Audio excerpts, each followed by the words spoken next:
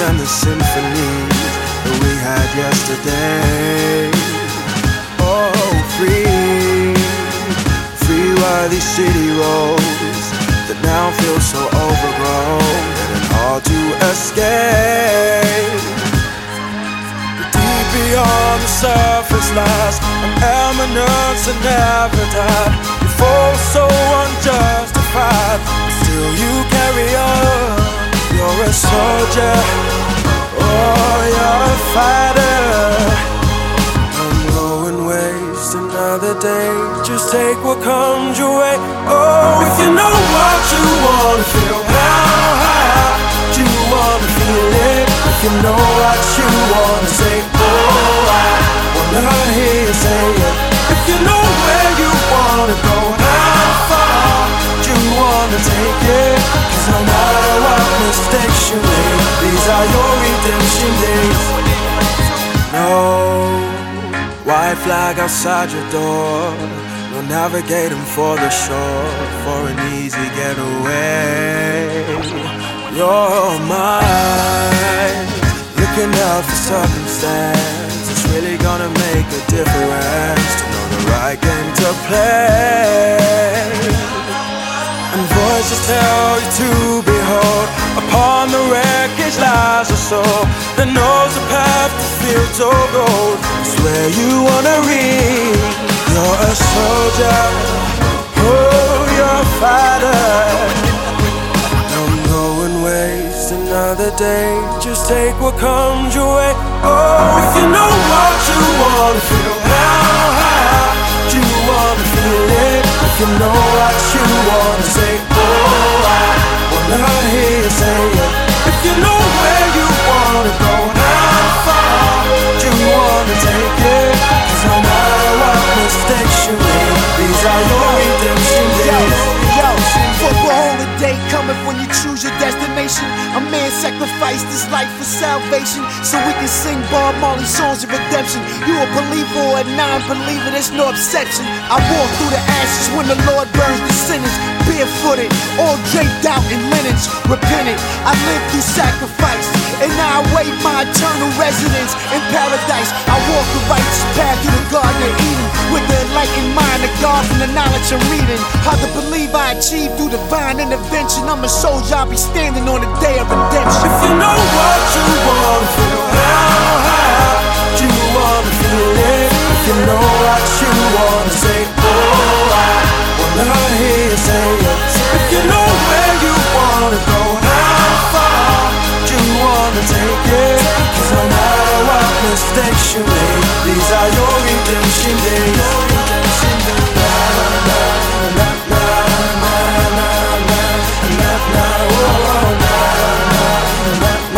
These are your redemption days, your redemption days.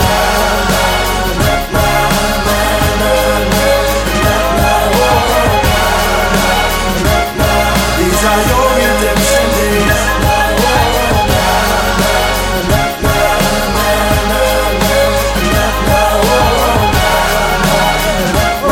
These are your redemption days.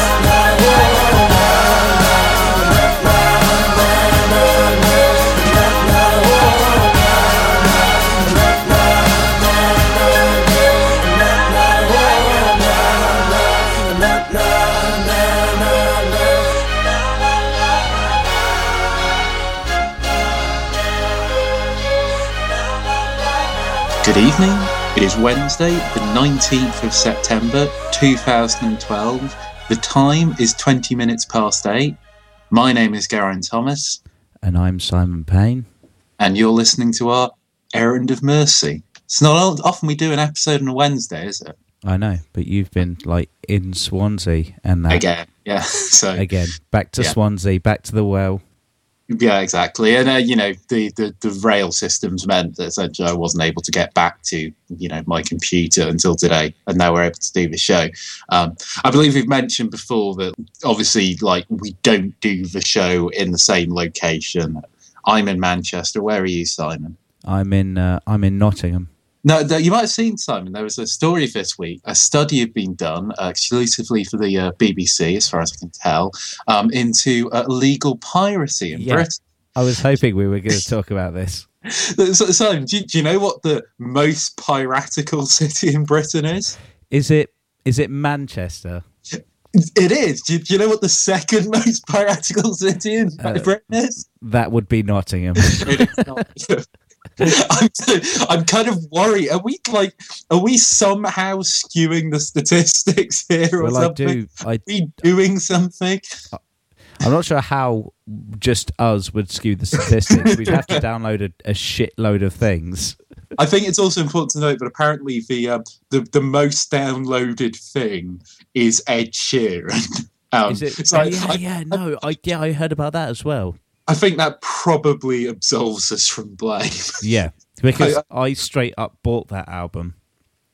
And I would never been seen dead within a mile radius of the Ed Sheeran album. Hey, it's great.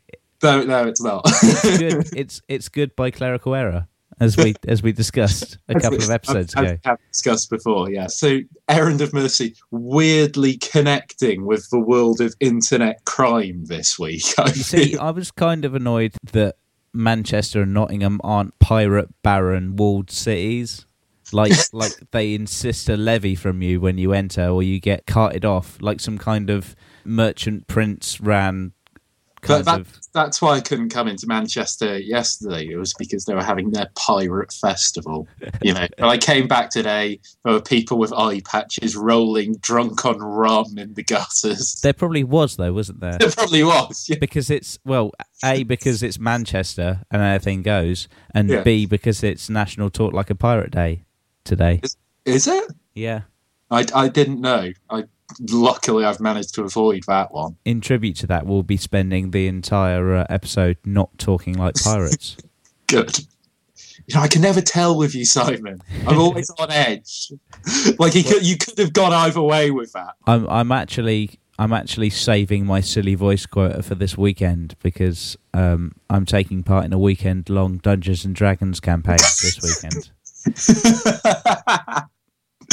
Oh. And I'm playing a half-elf sorcerer who speaks with an affected, slightly Maltese accent.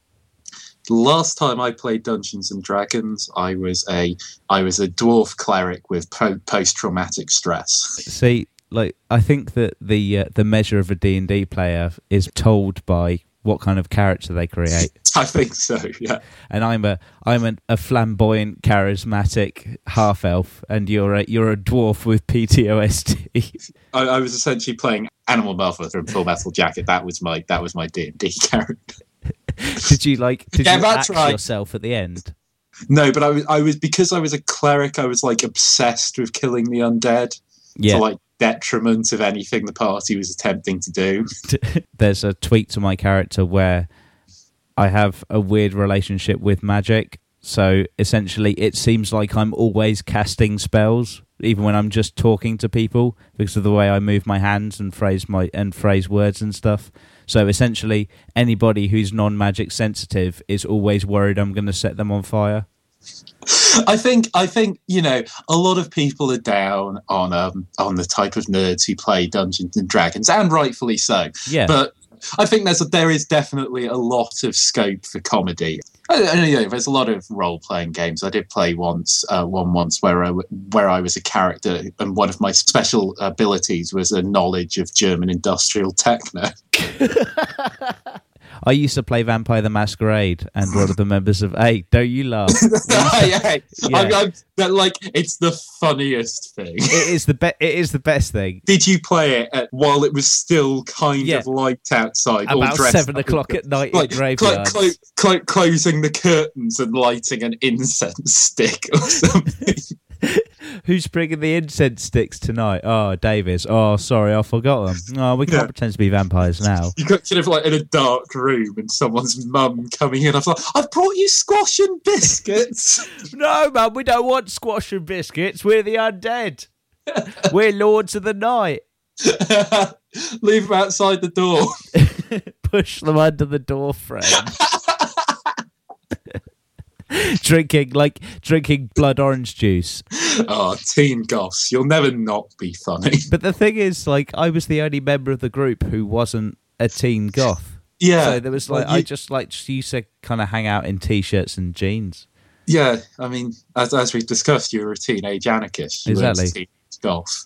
Yeah, and one of the members of our party for Vampire the Masquerade, or troop, as they call them, was a Malaclavian vampire with satanism. So he was addicted to violent sex. So basically, every single time we met a new character, somebody had to hold him down or mentally dominate him from stopping him from raping them. For God's sakes, like, seriously, like, who comes up with this shit? Yeah, I know. Gothy teens, I guess. Gothy teens, yeah. Gothy teens love satanism. And those weird guys who hang out in comic book shops. Like, I don't mean just like the general inhabitants of comic book shops. I mean that one like kind of creepy gothy paedophile who hangs out in comic book shops. Yeah. The Games Workshops have them as well. That one guy. A lot of them. Yeah, that one guy that you wish would leave. I used to work for Games Workshop. We used to have quite a few of them.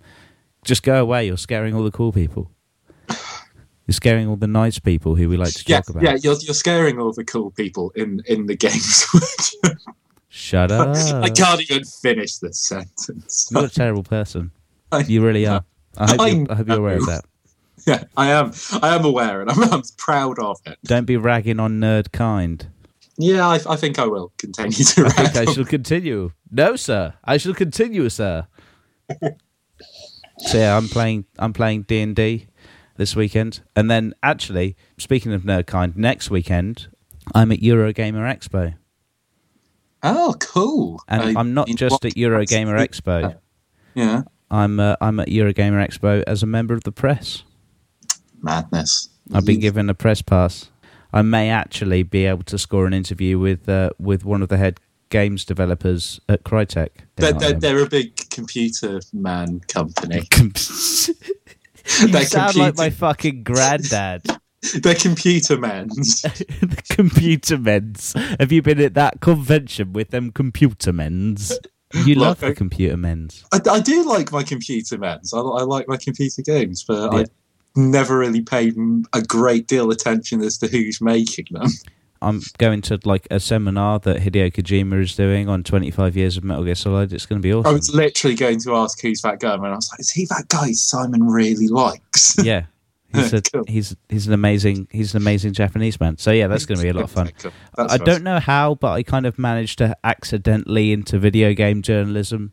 Yeah, because that's my next question, because you're not a member of the press or a video games journalist. It's embarrassingly easy to get into that shit. I had a mate at university. I'm not going to name him because somebody might link him to his now reasonably successful computer gaming news website. But he started that website in third year just as a way to get free Xbox games. And okay. in literally... Off the air, do you want to tell me who that is? That's that guy. Right, yeah, Yeah. okay, yeah. I know who that is. But he just started it to get free Xbox games. And like within a month, he started getting free games. So it's reasonably easy because like games developers respect the wishes of the masses kind of now that like they've seen the amount of massive backlashes that can happen if you do something wrong, a la the end of Mass Effect 3. They like Don't talk to me about that. Exactly. They like to keep people in the loop, so it's reasonably easy to get yourself into one of those. Basically, all you do is you set up a blog, like I have, and you write some stuff about video games occasionally, and then you send them some of your articles, and if they like them, they'll let you go to stuff for free, and it's really that easy. That's good. I mean, Yeah. like, I have a blog, but I don't think I could write about video games. Yeah, no, that's fun. You can't. You have a different approach. I'll find my own niche. Yeah, that's fine. I'm going for the slogan T-shirts and baggy jeans market. It's a well-worn path, but I think it's one that I'll fit into reasonably well. So speaking of the internet, I've had a few really busy days at work. On busy days at work, what I tend to do is just come back home and sit on Reddit or similar websites and just look for funny things because... Oh, I mean, that must be difficult if you're on Reddit. Oh! Are we done? Is Reddit over now? Yes. Reddit's been over for a while, hasn't it? Yeah, it's been over for a while, man. I'm not sure where I found this image, but I saved it to my computer to use on the podcast because it's an amazing image. I think the picture isn't really that important. It's one of those things, like the Imager and Flickr things that people do, where they take a stock picture and put words over the top of it. Yeah, image macros. But not just an image macro. It's like here is a bunch of stuff that I want you to read that I've hidden in this picture. So you think it's a picture, but actually it's a bunch of crazy words. So it's like a stock photo in the background. And so yeah, it's like a sort of it's like an Instagrammed picture of a thing and just loads of words over it. Yeah, I found that I like to find those because usually they're either a good example of ridiculous hipsters trying to sound philosophical, or just pure straight up crazy things. And, I'm kind of getting the feeling this is a thing I'm not cool with. Yeah, this seems like one of those things that if I see more of them, might be one of those things that absolutely positively have to stop happening. But not yet. Not quite yet. But it's not at an epidemic level. No, I can see it going that way soon. This picture is about gay dinosaurs. It poses the question: did homosexuality kill off the dinosaurs? It's kind of my conspiracy theory of the week as well. We haven't done one of those in a very long time, but we haven't, no. But it's got that weird, really methodical approach to insanity that conspiracy theories have, where they bullet point all of their concepts and they like display them out, and they're like, and now that proves my point, and nobody else agrees. Just taking your crazy, chopping it up and putting it into bullet points doesn't make it less crazy. Yeah, that thing that crazy people think that if it's in bullet points, it suddenly makes sense. It does. So I've got a great example of that for you here. Right, okay. Well, so I want to see if you can follow my train of logic here. This isn't something I actually believe or think. This is something I found on the internet. In the Bible, dinosaurs are serpents and behemoths who do not submit to God's grace. Well, I guess it's a supposition. I think he's doing some textual. He or she is doing some sort of textual analysis of the scriptures there. Okay. I think that some biblical scholars may agree that they didn't submit to God's grace. I would argue that it's difficult for an animal to not submit to a non-specific deity's grace.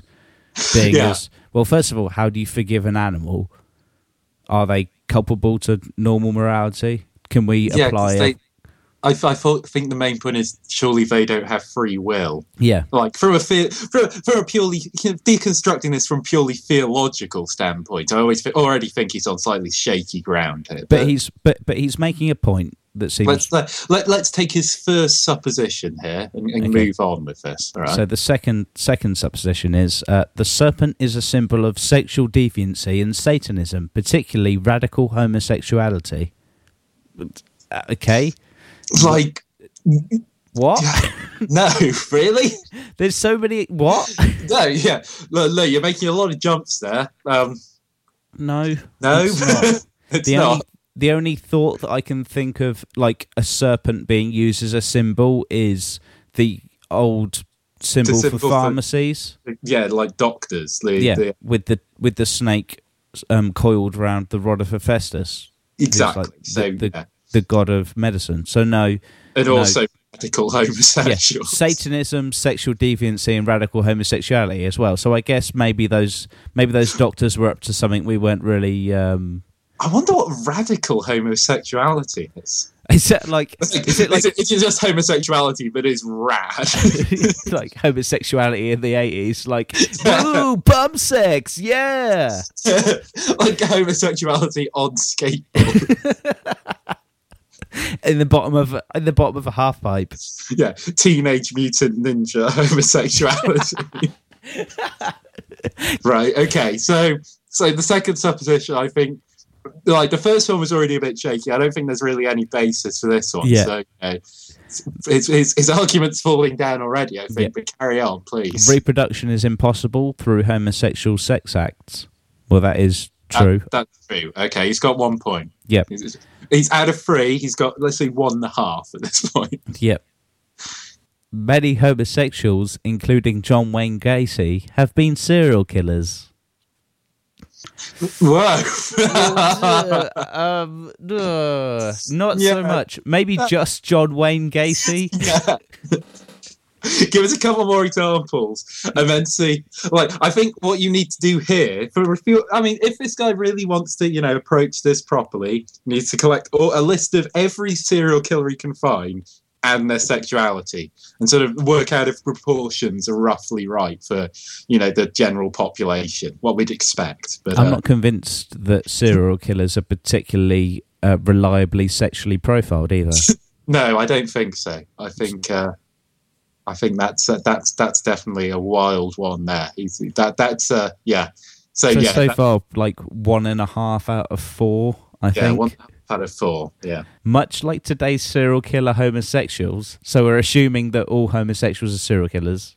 Are we assuming that all homosexuals are serial killers, or that all serial killers are homosexual? It's difficult to say, isn't it? Yeah. But anyway, much like today's serial killer homosexuals, dinosaurs live a life of violence and sodomy. What? But they didn't. What? Yeah. What about the gentle Diplodocus? or the calm and self-assured Brontosaurus? Exactly. Yeah. I don't consider those particular. I think those are the opposite of violent. I mean, we've all seen one of the 50 Land Before Time films. I'm pretty sure most of the dinosaurs were fairly kind of relaxed, and childish. But like that whole statement, much like today's serial killer homosexuals, dinosaurs lived a life of violence and sodomy. That doesn't make any sense. How? What? Much like the serial killers in the world that are also gay. Dinosaurs were also gay and violent. but they weren't. Like they just straight up weren't. It's not like you found any fossil records with like a T-Rex bumming another T-Rex whilst eating a brontosaur. That doesn't happen. What he found, it's like they found. No, didn't you read about this? They found like embedded in a Siberian glacier, like a triceratops mounting another triceratops and holding a switchblade to its throat. Oh, there was the really famous Columbian crater that they found stuffed full of raptors that were just having like a huge gay raptor orgy at the point when the meteors hit. Yeah, a massive gay orgy. Also in the crater there was loads of shallow graves filled with murdered dinosaurs. That would be that's a crazy party. Imagine if you were the archaeologist who gradually over weeks of painstaking brushwork unearthed a massive gay raptor orgy.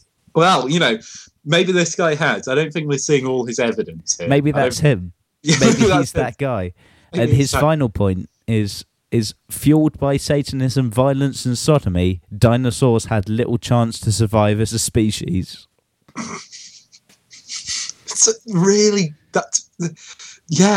Okay. But they're not just homosexuals, they're radical homosexuals. So it's like T-Rexes on skateboards just rolling around the countryside, eating things, having sex with other male T-Rexes and worshipping Satan. They're rad homicidal homosexual lizards.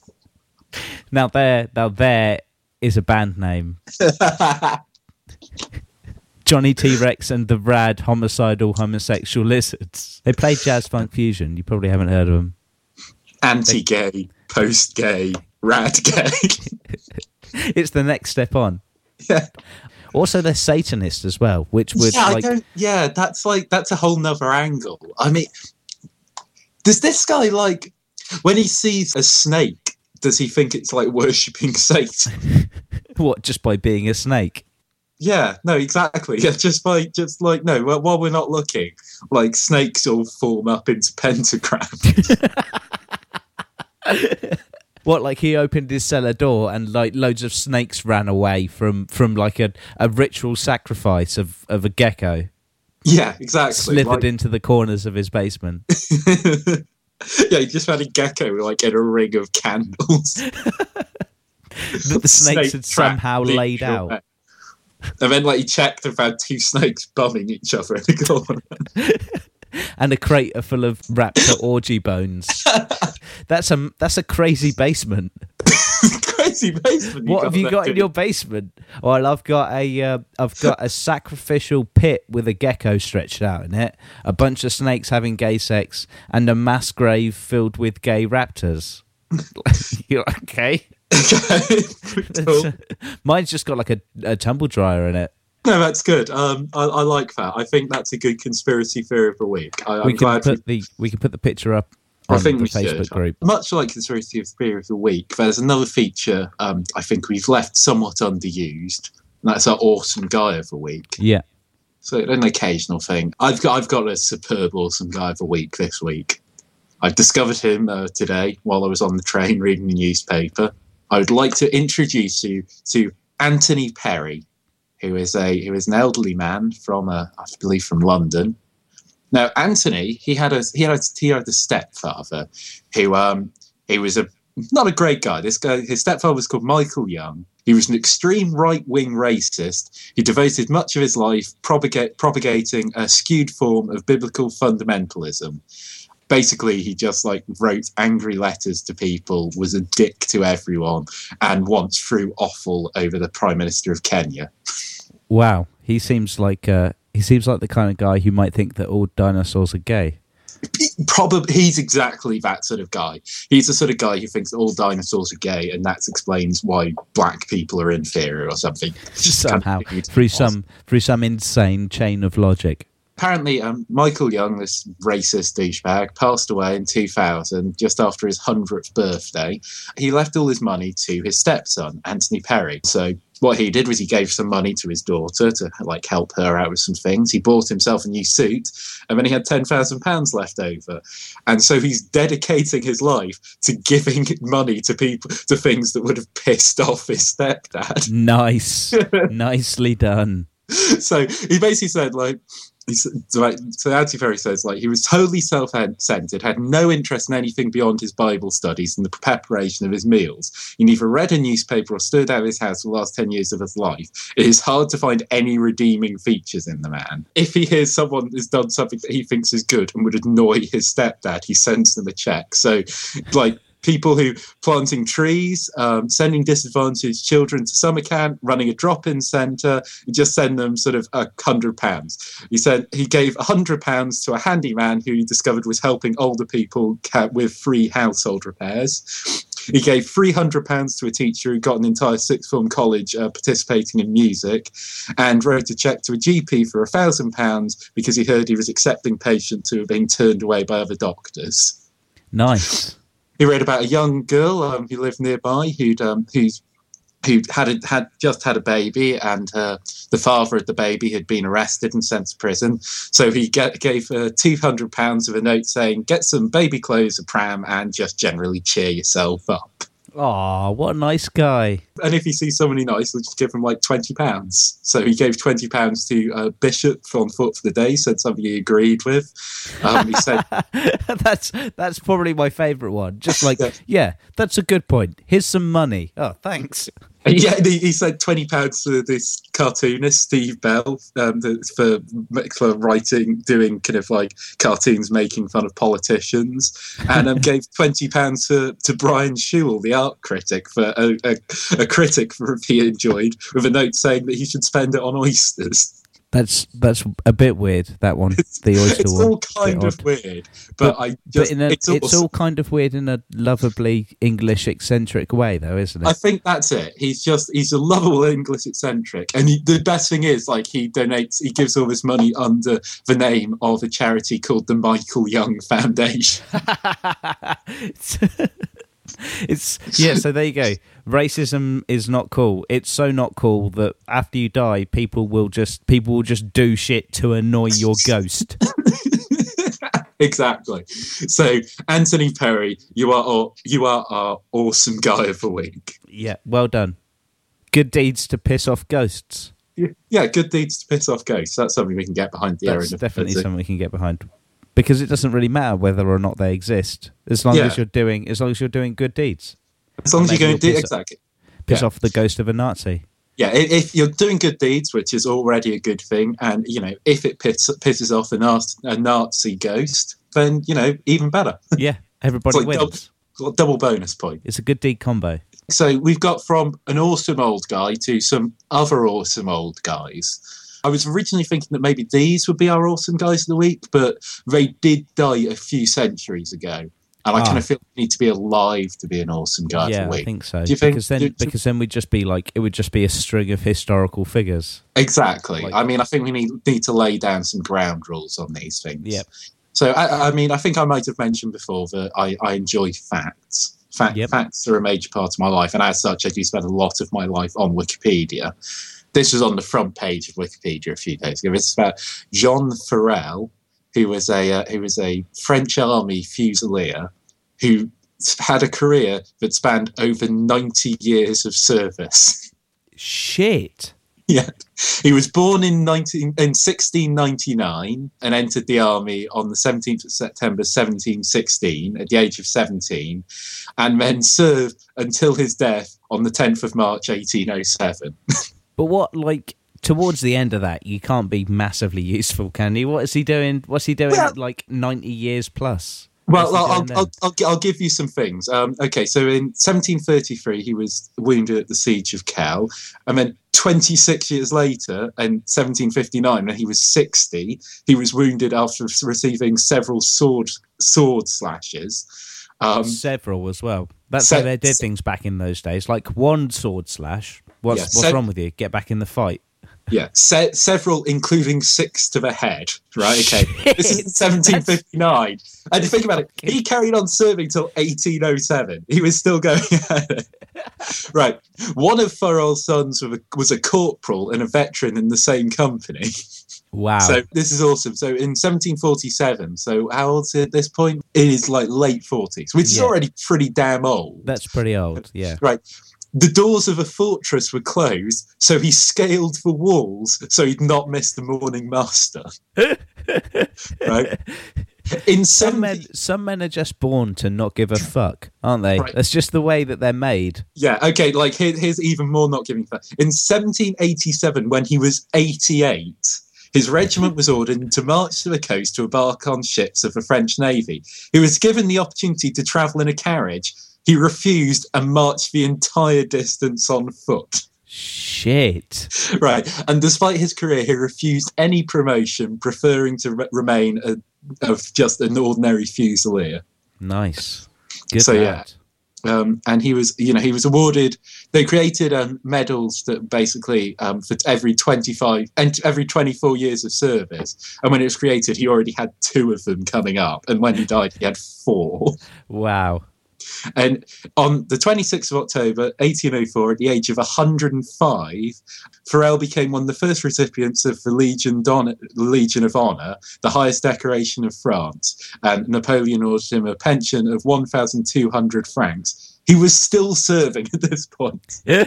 So they gave him a pension. Like that's like basically like at the Oscars when they start to turn the music up on you. If the army issue you a pension while you're still in the army, so you've done well. I mean, you can pop off anytime you wanna leave the army, anytime you wanna go. Like, anytime now. It's like, no, Monsieur Napoleon, I think I shall continue fighting. No, I think he probably just looked at him and went, no. And then just went back to whatever it was he was doing. Yeah. Then probably just marched 100 miles back to where he'd come from, just because he was such a badass. Yeah. Through swords. But I don't want you to think that France was the only country having really old historical badasses, because I want to tell you now about William Heisland, who was a British soldier who lived from 1620 to 1732 and died at the age of 103. Okay. At the age of 89, he fought at the Battle of Malplaquet. 89. Fucking hell. He was the last survivor of the English Civil War. Wow. Wow. Like, Not also, good. if you see an 89-year-old coming towards you through, like, the fog of war, you just get the fuck out of the way, wouldn't you? Like, There's like an oil painting of him just like waving a sword, like looking really fucking old and waving a sword as well. The best thing as well, this battle where he was 89 years old, one of the other guys at the battle, Private McBain, had his 3-week-old baby son in a bag on his back for the entire battle as well. Just I'm going to show my son how to be a man. The British Army of the 1700s just not giving any fucks, apparently. Sorry, I think I said he died at the age of 103. That's not right. Okay. At the age of 100, after 80 years of service, the Crown said you should probably retire now and made him a Chelsea pensioner. But 3 years later, at the age of 103, he was forced to leave after he got married.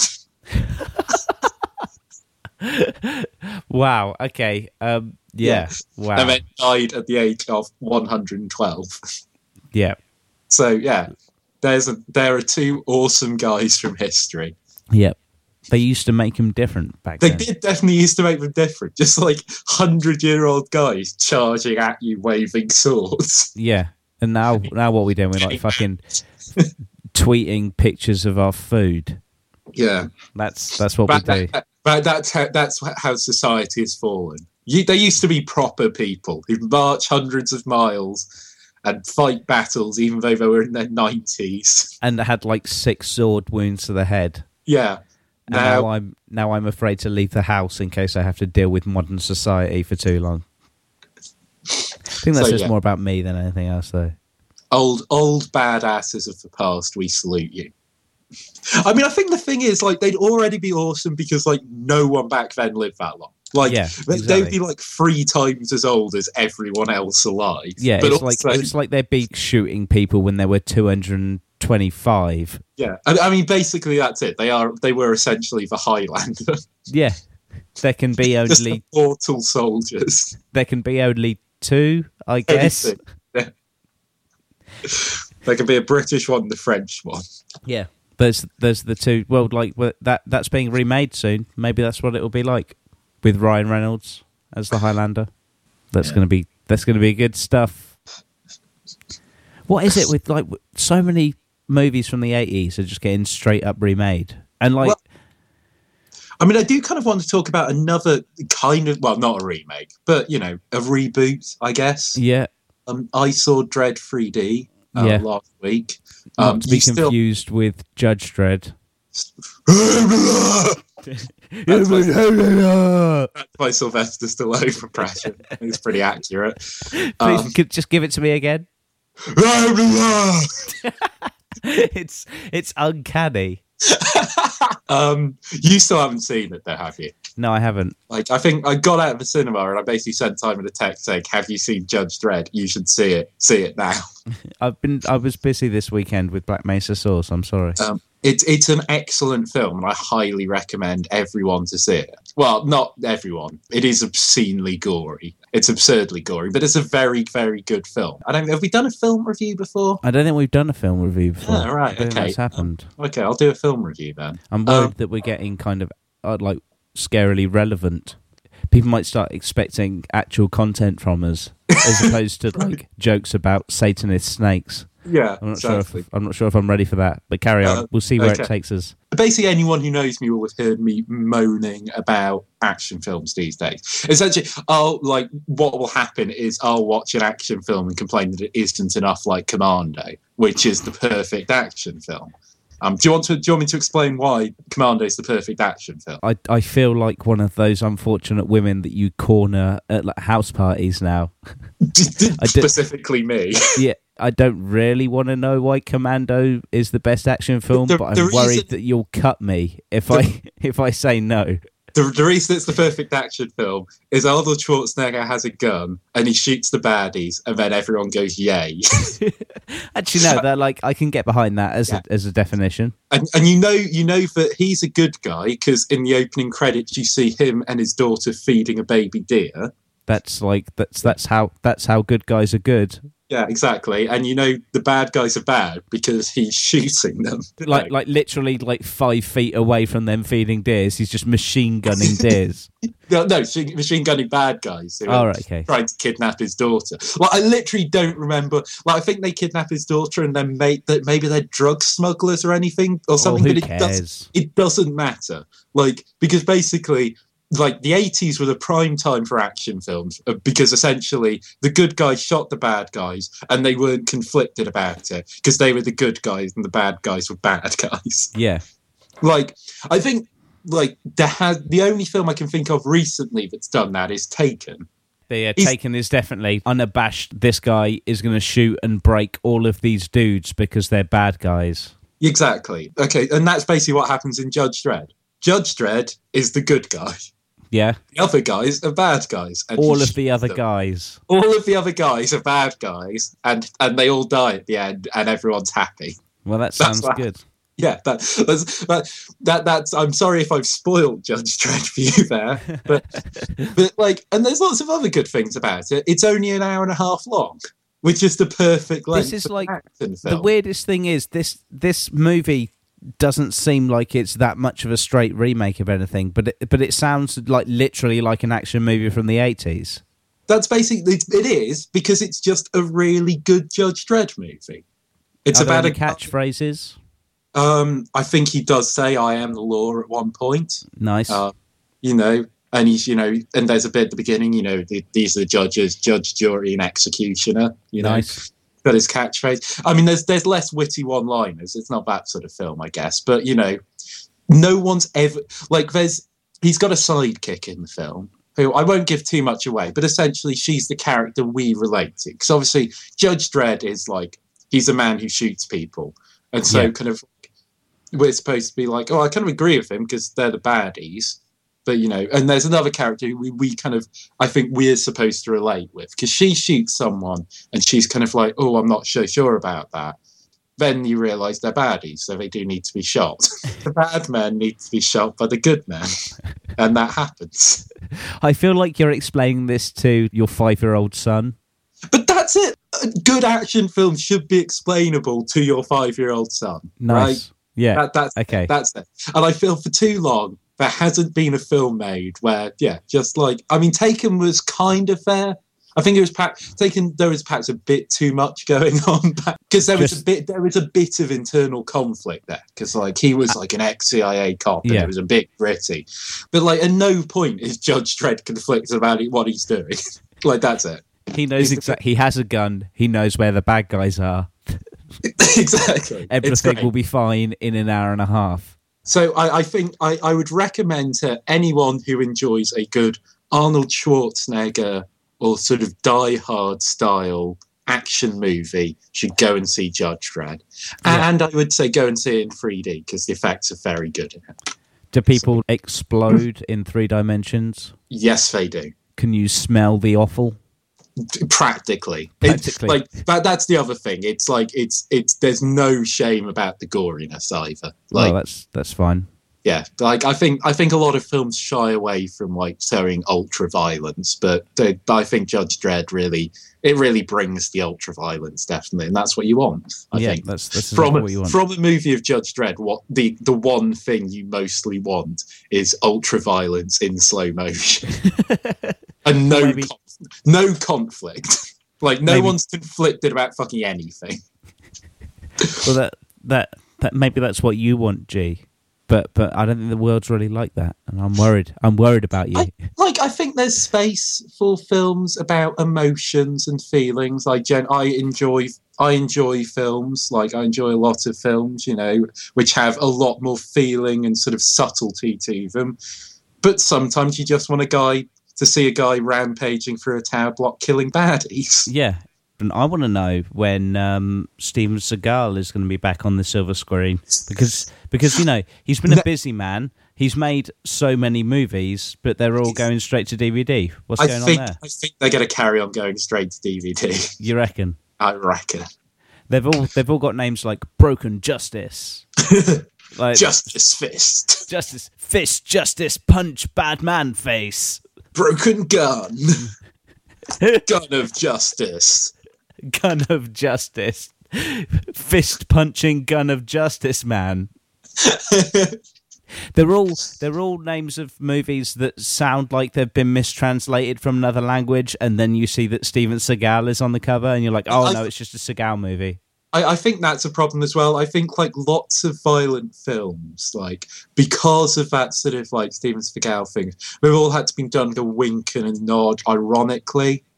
Like action films have generally in the last 3 years either been sort of grim, dark, kind of emotionally conflicted, you know, kind of gritty, like all of those catchphrases. Yeah. Or they've gone sort of like an ironic kind of like relook at sort of, you know, like your sort of Expendables stuff. Yeah, like, yeah.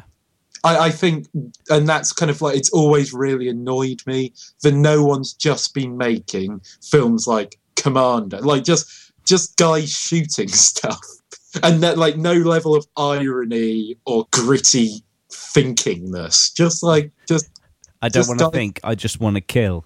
The Geraint Thomas story. I know, like, you know, a profile of a serial killer.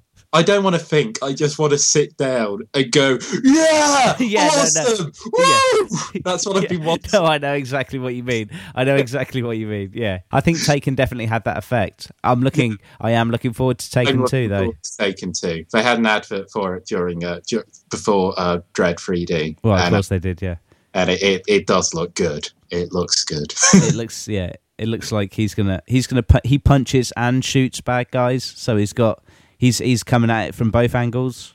Yeah, and this time it's his wife and his daughter on the line. Yeah, a lot of baddies are going to get shot. Eventually, we're going to be at Taken 6, and they'll turn up at a family member's wedding and just get his entire family, like second cousins, second cousins, uncles, aunts. Is it kind of like an exponential thing? In Taken 2, it's 2 people. In Taken 3, 4 people will get kidnapped. Yeah.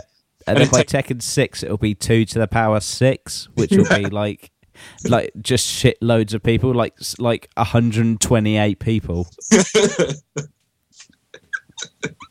They will just turn up to his daughter's wedding, and just all the aunts and uncles will go into the back of a van, and he probably won't care about that. That's totally going to happen.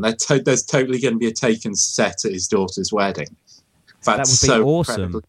That's going to be a great idea for just a movie anyway. A bunch of hostages get taken at a wedding, and they come in. Hangover 3, where Zach Galifianakis, a violent, bloody action film. Yeah, where like Zach Galifianakis is like that guy from Full Metal Jacket again.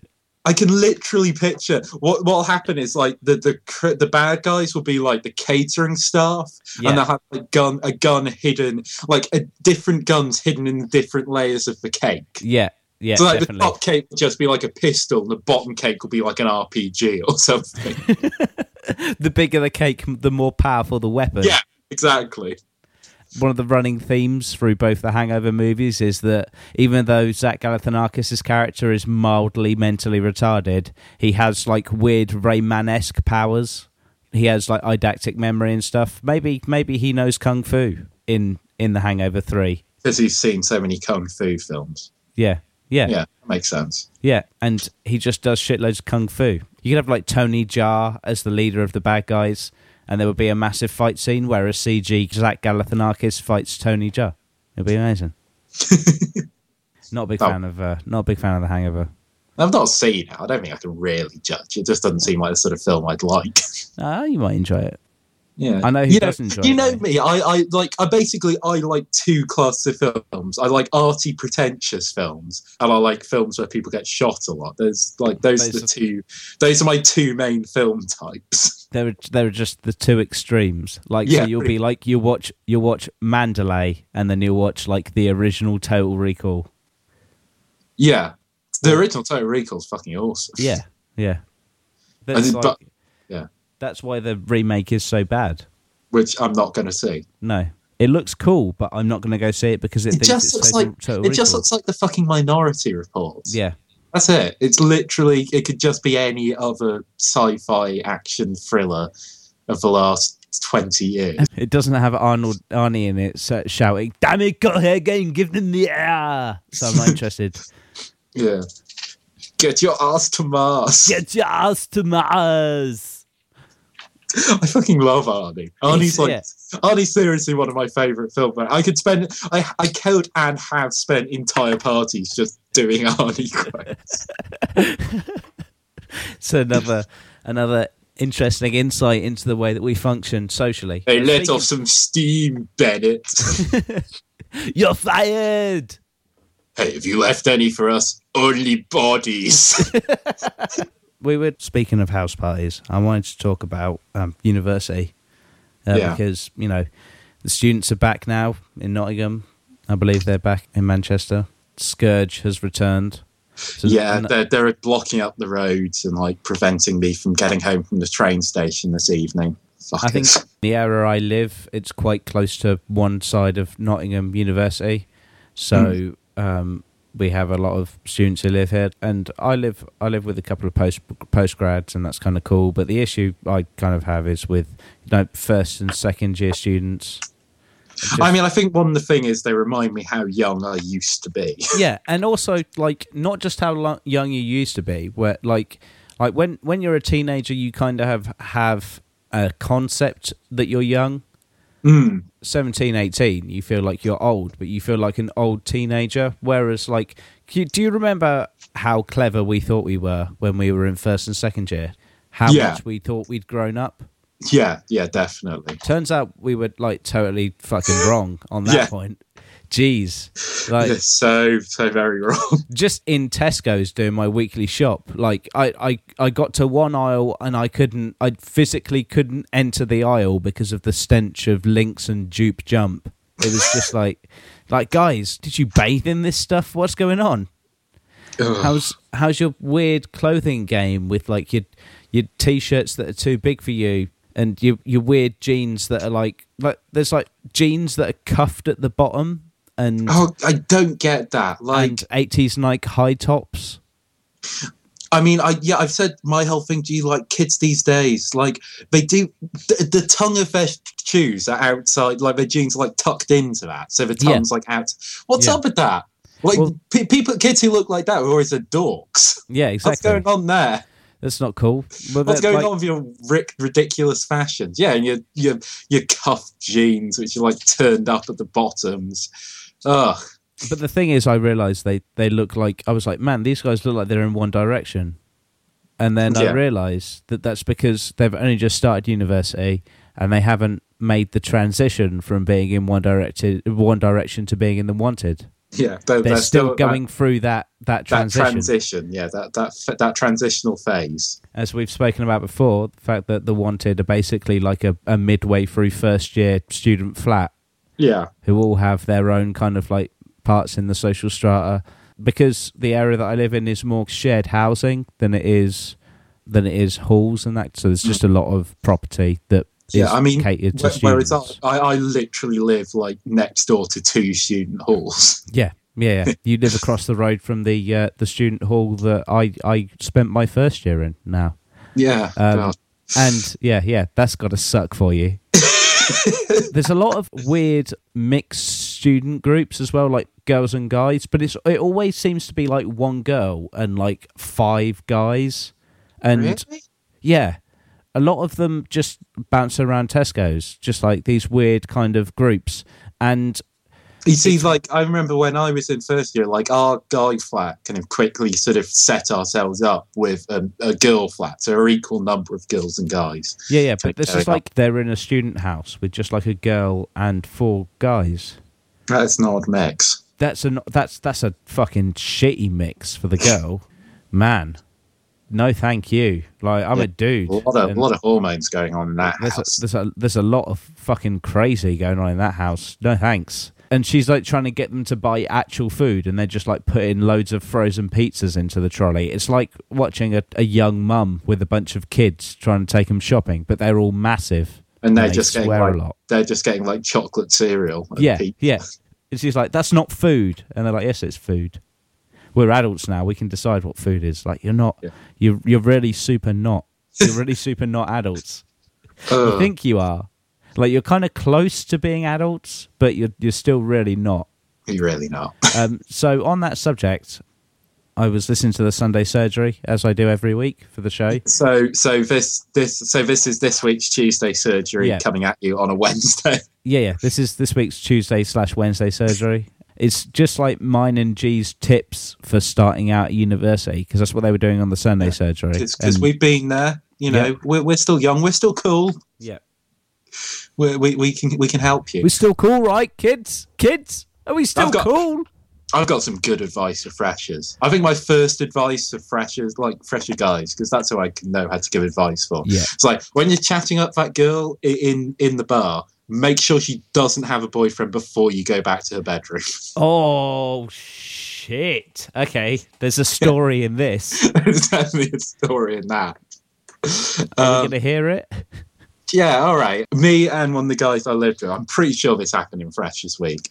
We're at this student bar. To anyone who lives in Manchester, that's the Grovel. We're at Whitworth Park. The Grovel at Whitworth Park. The Grovel's sort of a famous student hall. I mean, it's literally called the Grovel. It's basically a gym hall with some sofas, pool tables, and a bar selling. At that point, I think it was pints for £1.20. It's like those were the days, man. Anyway, carry on.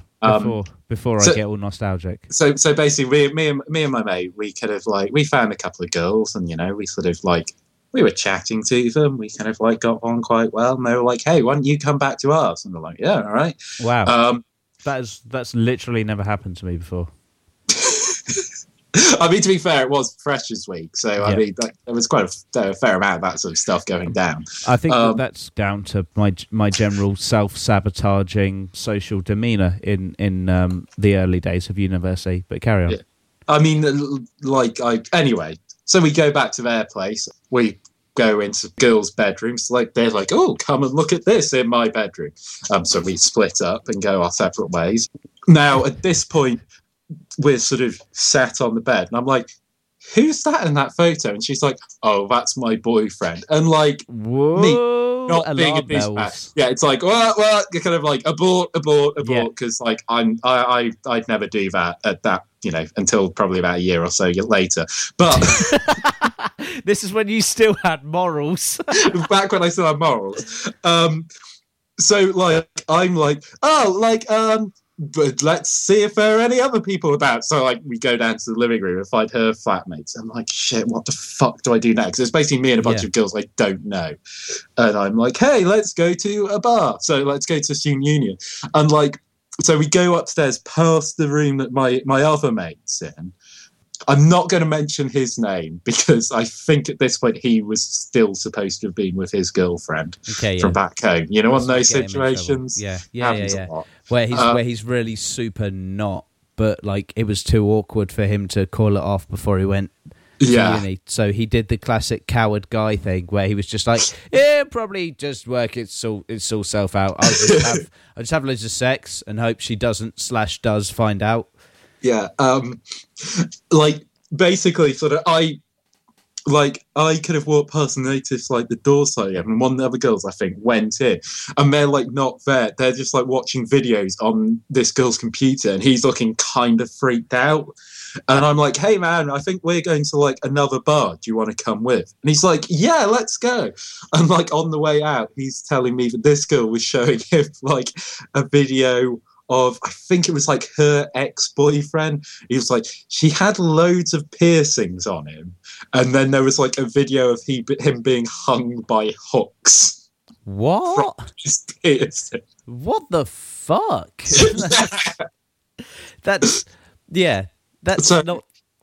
No. So I think, a word of advice to our younger listeners who maybe are starting out in this sort of world. You know, they're finally away from their parents and they're thinking, you know, this is the chance I've always been wanting to bring girls back. You know, talk to them, find out a bit more before, like, literally, I think what we did was we bought them one drink and then went like in their bedrooms. Yeah, like girls who do that maybe gonna have some issues. Maybe gonna have some underlying issues. Maybe you should be finding out if you're cool with those issues before things kick off. It may be a lot of fun. I'd say 9 out of 10 times it probably is. But, but just do also, research. Like, you're in university now. It's all about learning. Do your research. Yeah. research is That's what's going important. on. Yeah. That, kind of like just find some subtle way, like to say, possibly just ask them, so are you single? Like, somewhere in the conversation. That is totally a valid question. Definitely a valid question. Nobody would have any trouble with you asking that. One of the things I learned is people don't really mind if you're open and honest. Like, I find you attractive. Okay, fine. Yeah. Thank you for telling me. Now we can move past that area into the friend zone. That's great. Because if you're going to get friend zoned, you may as well do it on your own terms. Just do it straight. Just get it over and done with. Am I going to get friend zoned here? Oh, I am. Okay, cool. That's fine. Let's just crack on with that, shall we? So anyway. Save everybody a lot of trouble in the long run. Trust me. Also, just when talking to anyone, this is a point specific to me. Anybody who knows me, especially a couple of years ago, when I was a bit less humble than I am now, I used to, and I do occasionally sometimes now when I'm drunk, I'll kind of just automatically assume that I have a reasonable amount of knowledge on the subject in a conversation, and if you do that, you're just going to look like a dick, because you might have the misfortune, as I did at one kind of like freshers mixer party, to strike up a conversation about anarchism with somebody who's doing a politics degree and knows a lot more about that subject that you thought you know about than you. Yeah, and then you're like a dick. The thing you will do, like the question everyone will ask, I will say is, what are you doing? What subject are you doing? And what were your A-level results? Yeah. What are you doing? What A-levels do you do? Yeah. And use those to advantage. If that very attractive girl at the bar says that she's doing an English Lit degree, talk about books. You may think that's an odd thing. She will be into books. There's a reason. Oh, I love books. No, just only if you like books, though. Like, be careful. No, like, make sure you follow my advice as well, because don't just like start fucking talking about Brecht, like know who the fuck Brecht is. He didn't write books. He was a playwright. I didn't know that when I referenced Brecht as a first year. You're gonna look like a fucking tool, is what I'm trying to say. Yeah. No, and also accept a lot of the time, regardless of what happens, you will look like a tool, but it's fine. Yeah. You won't see most of these people for the rest of the time you're in university. Yeah. You'll meet a girl in the lecture, and then you'll go on you'll sort of go around and wander around the city you've just moved to and have a fun and potentially romantic time out. And then you will literally never see her until your third year because you forgot to ask for her phone number. That happens. Also, what occasionally happens is you'll get in really well with the girl, and you'll strike it off, seem like everything's going well, and you'll meet up a couple of times and have a chat, and then she'll invite you back to her place, and you're like, wow, I could be in here. And the reason she's invited you back to her place is because you seem like one of her best mates at university, and she's glad that she can finally strum up the confidence to tell somebody that she's a lesbian. You can't see me, but I'm like kind of pointing like Buddy Jesus now. That happened to me. Just take your expectations and lower them a bit, and maybe be a bit humble, and you'll probably do all right. But make sure don't expect too much from anyone. Maybe someone will get the wrong impression, has come out as gay to you because they think you're also gay. Oh, mate, really? Yeah. That will happen too. Lots of crazy shit will happen. Just deal with it. Just be polite. Just expect say the unexpected. Yeah. Just say, "Oh, I didn't realise, but I'm not. I'm flattered. I'm flattered. Say you're flattered because you probably are. It's always nice to be told that someone fancies you, regardless of their gender. Yep. But just say I'm flattered, but Gay guys be ballsy though. Yeah, no, they do. I think in general, there's a lot of ballsy gay guys too. Yeah, they'll just straight up tell you Yeah, I think we could, keep an eye. You might learn some lessons on how to speak to women from gay men who are coming on to you. Yeah, you just learn It's a something. bit twisted, but it might work. it might work. It might work better than whatever game you have as a first year already, which is fucking nothing. Yeah, you don't have a game. Also, other suggestions of what will happen to you in your first year of university. You know that girl from back home who you really fancied and kind of had a thing with? Well, she now lives on her own and might be inviting you around to stay with her. The evening before, don't get incredibly drunk and throw up everywhere. Oh, I remember. Yeah, you told me that story. Yeah. That was a story from when I knew you. So Yeah. I remember you like recanting that story to me like a few days later. Like I've done the most fucking stupid thing.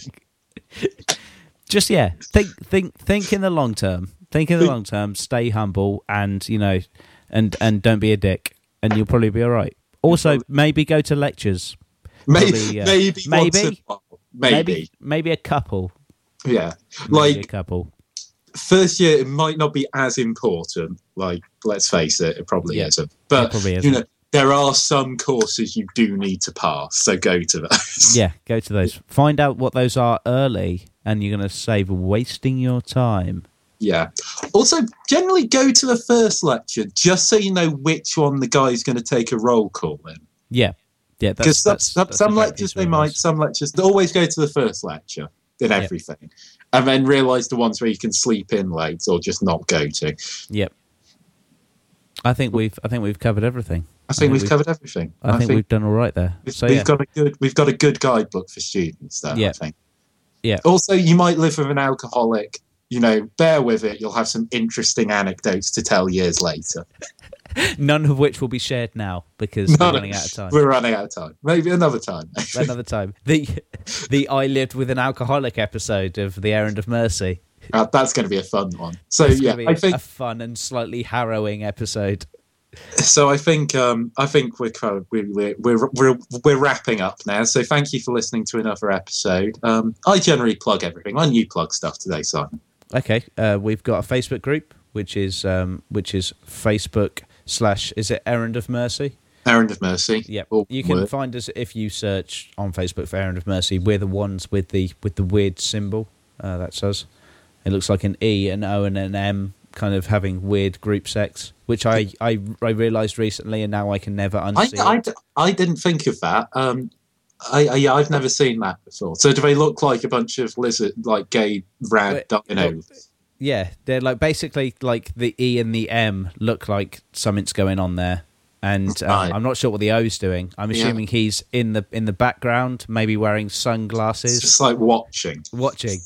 You know why they wear sunglasses in those porn movies when they're watching? Because they've taken loads of coke and have really bloodshot eyes. No, it's to hide the tears. Right. Similar, but similar. Yeah. I watched the documentary. It's fine. Okay. We're also on iTunes. You can find us on iTunes by just searching Errand of Mercy. We're having some issues with the dates. Yeah, all the shows are up and they all work. It's just for some reason they're all a bit out of order. It's fairly obvious which order they should be in there because it says like episode 1, 2, 3, etc. Yep. So stock up. Also, our fan base is growing. September is already the biggest month for downloads, so we've already had more downloads this month than we have any other month. So thank you everybody for telling friends, which is really fucking awesome. Yeah, as I always say, please tell a friend because we can't afford adverts. Yeah, we rely on you, the listeners, to spread this. It's a word of mouth thing. Yeah, word of mouth, and it's really kind of helpful if you share the stuff on Facebook because that means we've got a better idea of who's listening to our show. Yeah. Basically. Also, there's a little chart that we see on Facebook, and when that goes up, it makes me happy.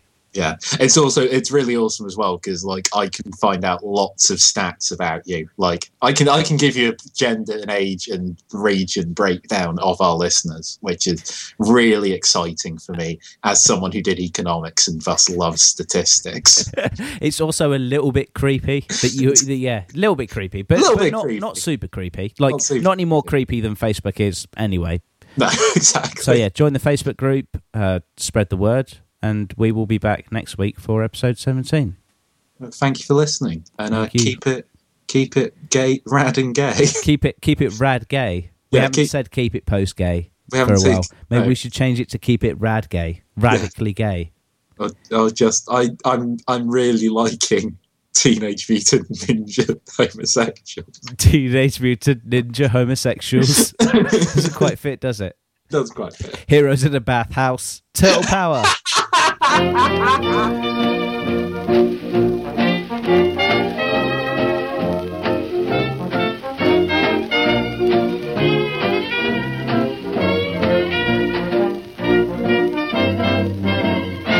I'm just a woman, a lonely woman, waiting on a weary shore.